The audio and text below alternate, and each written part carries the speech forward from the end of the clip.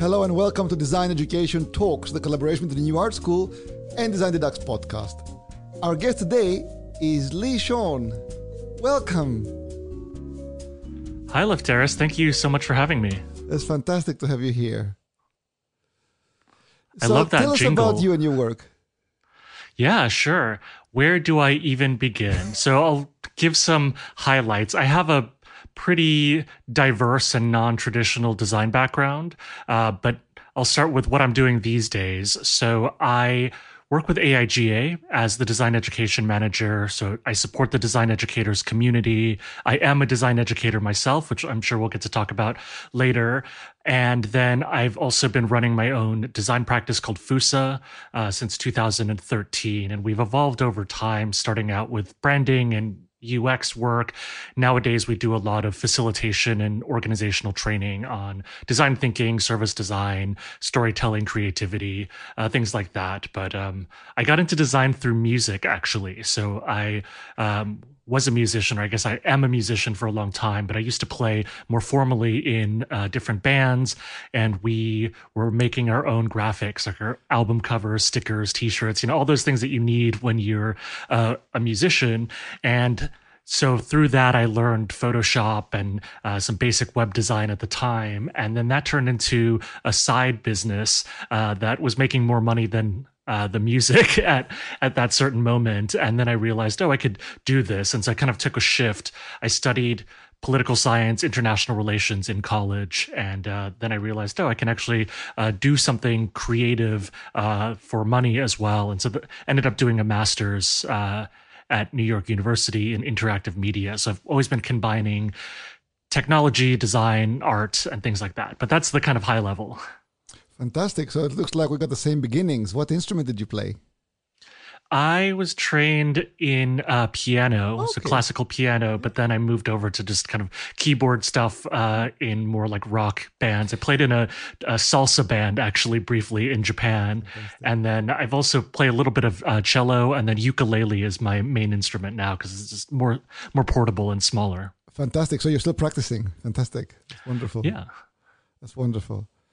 So how did you get into teaching? How did I get into teaching? So I actually got into teaching before I got into design. My first job out of undergraduate was teaching in Japan. So I did something called the JET program. It's the Japan Exchange and Teaching Program.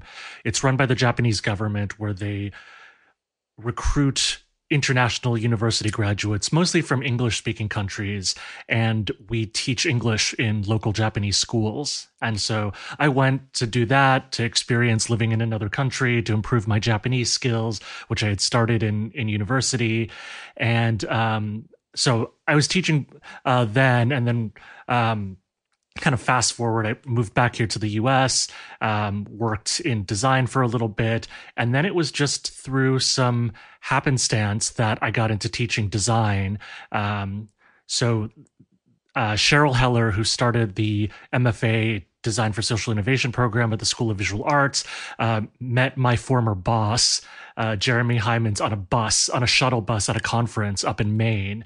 And they kind of hit it off. Jeremy introduced me to Cheryl. Cheryl was building out this program at the time.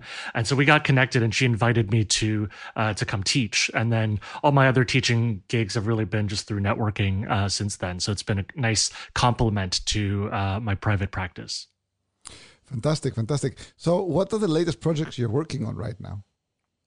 Latest projects I'm working on right now. So I have also a show and a podcast. The podcast, we did our last release in December, but we'll be coming back later this year. But I've been doing a weekly show called Design Future Live on the AIGA Design Instagram channel. So get to meet a lot of designers kind of doing what you're doing, but with the roles reversed in a different way. I've been supporting the design educators community at AIGA on their content series and rebooting Dialectic, which is the academic journal that we publish over there.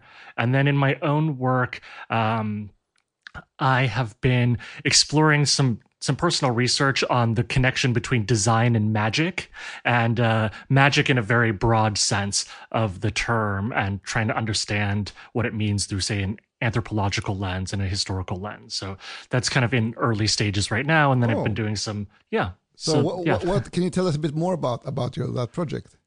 Yeah, absolutely. I mean, I think I'm thinking about ways to make it more of like a transmedia project. So I think the dream version of it would be to do like a documentary, so video film kind of documentary. But I am very much someone who gets overwhelmed by super big projects where you're just working behind the scenes and then you do a big release. So I feel like I want to do something where I'm kind of working in public in a way, whether it's through blog posts or podcasts that are around this theme.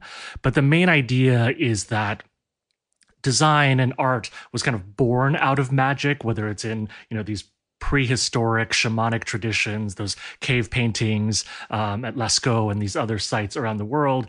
And kind of fast forward through the Enlightenment and Industrial Revolution and this very much business-oriented situation we're in today, there's this push towards the rational, right, and the measurable, which is good on one side of things. But then on the other, I think we are ignoring that a lot of design work, whether you're creating experiences or services, touch on the human subconscious and on things that appear to be magic, right?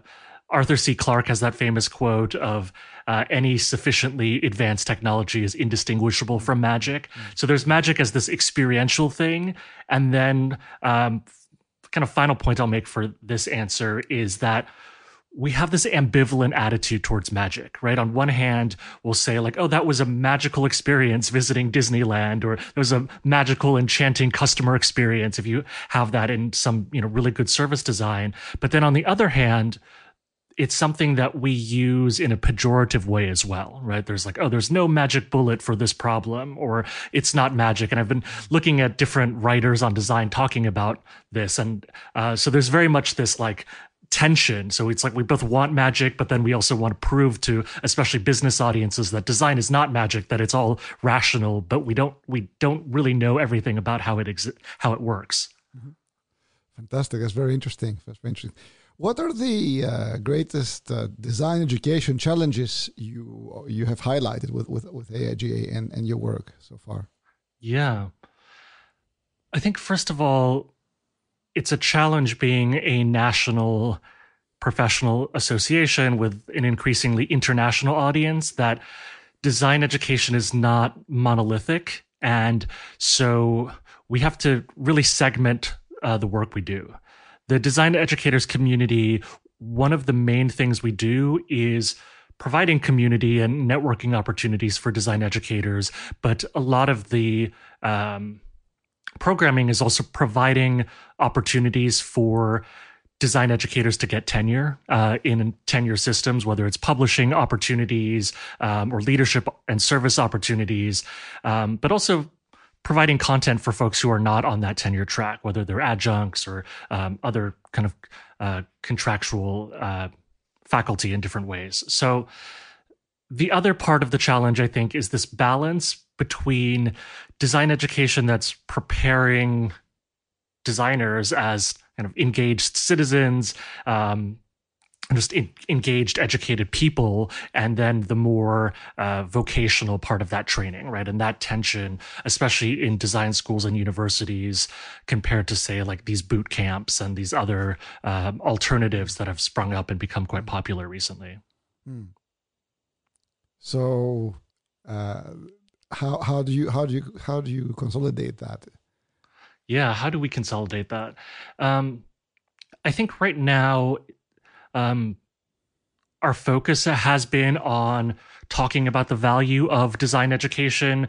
It's not that we're against boot camps or things like that, but our membership and the people who are in the steering committee of the design educators community, they're usually faculty members in university programs or in design school programs. So that is our focus, just on the virtue of that's where our community is and that's where people are.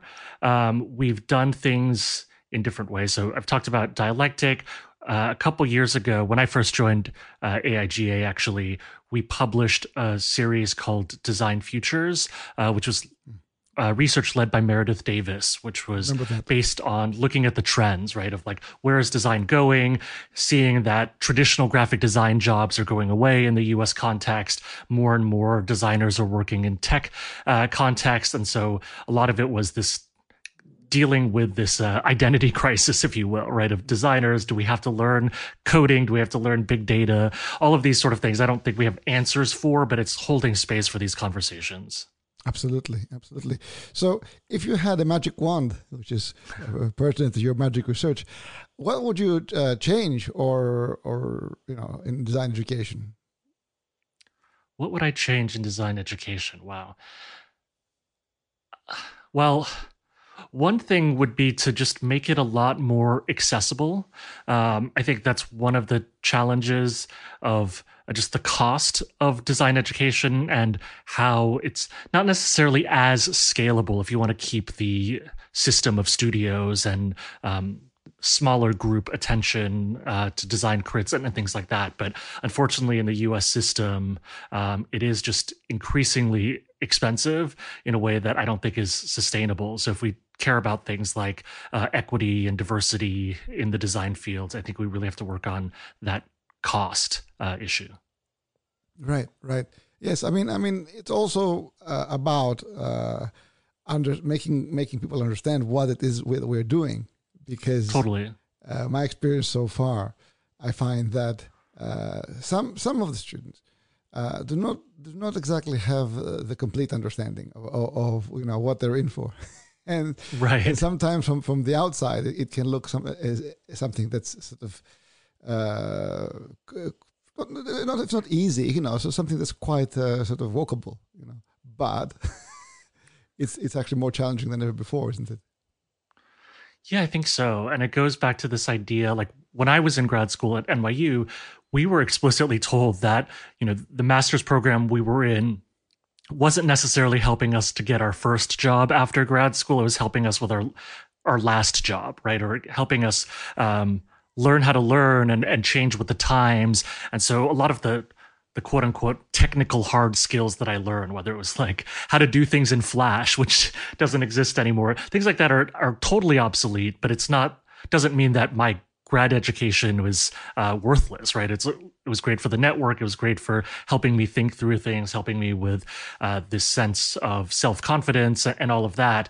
But I also realized that I'm in a privileged position to be able to talk about that, 10 years later, 11 years later, versus graduates today who really have to, especially given the cost issue and the student loan burden here in the States of how do you get your first job, right? And so that tension between the vocational and the more, I guess, personal and bigger, more transcendental part of that education, that tension is really hard, especially given the costs. Absolutely. How can our viewers and listeners best find you? Yeah, so I am very easy to find. I've been on the internet for a long time. You can find me at Leesean, so it's Leesean on pretty much every social network I'm on. I have not joined TikTok yet, but I'm on all of the other ones. Or at AIGA Design is where you can find the stuff I'm doing at AIGA. Fantastic. What advice would you like to leave us with? What advice would I like to leave you with? I think one piece of advice that I learned, I think I already mentioned, is that you don't always have to chase the new thing. I think we often think about innovation as like, oh, well, there's some new software package that I have to learn. And if you're interested, by all means, learn that. And if you think that's useful, learn it. But at the same time, there's this flip side, which is like, what do you give up? And we often think about our tools and what we do as part of our identity. But so the other part of innovation and kind of progressing is also learning like what you give up, whether it's like you become a manager and you give up some of the day-to-day hands-on design work, or you give up certain tools because there are new ones that are better for the tasks. And so I like to encourage people to think about that too. It's not just the new, but that we have limited time. So you sometimes have to make that trade-off and be explicit about what you give up. Fantastic. This is a very good conversation. Looking forward to seeing you at our Design Education Forum this year. And thank you so much for coming. Thank you. Thanks so much, lifters. And thanks everyone for listening. right. That went really fast. How did I do? Is that okay?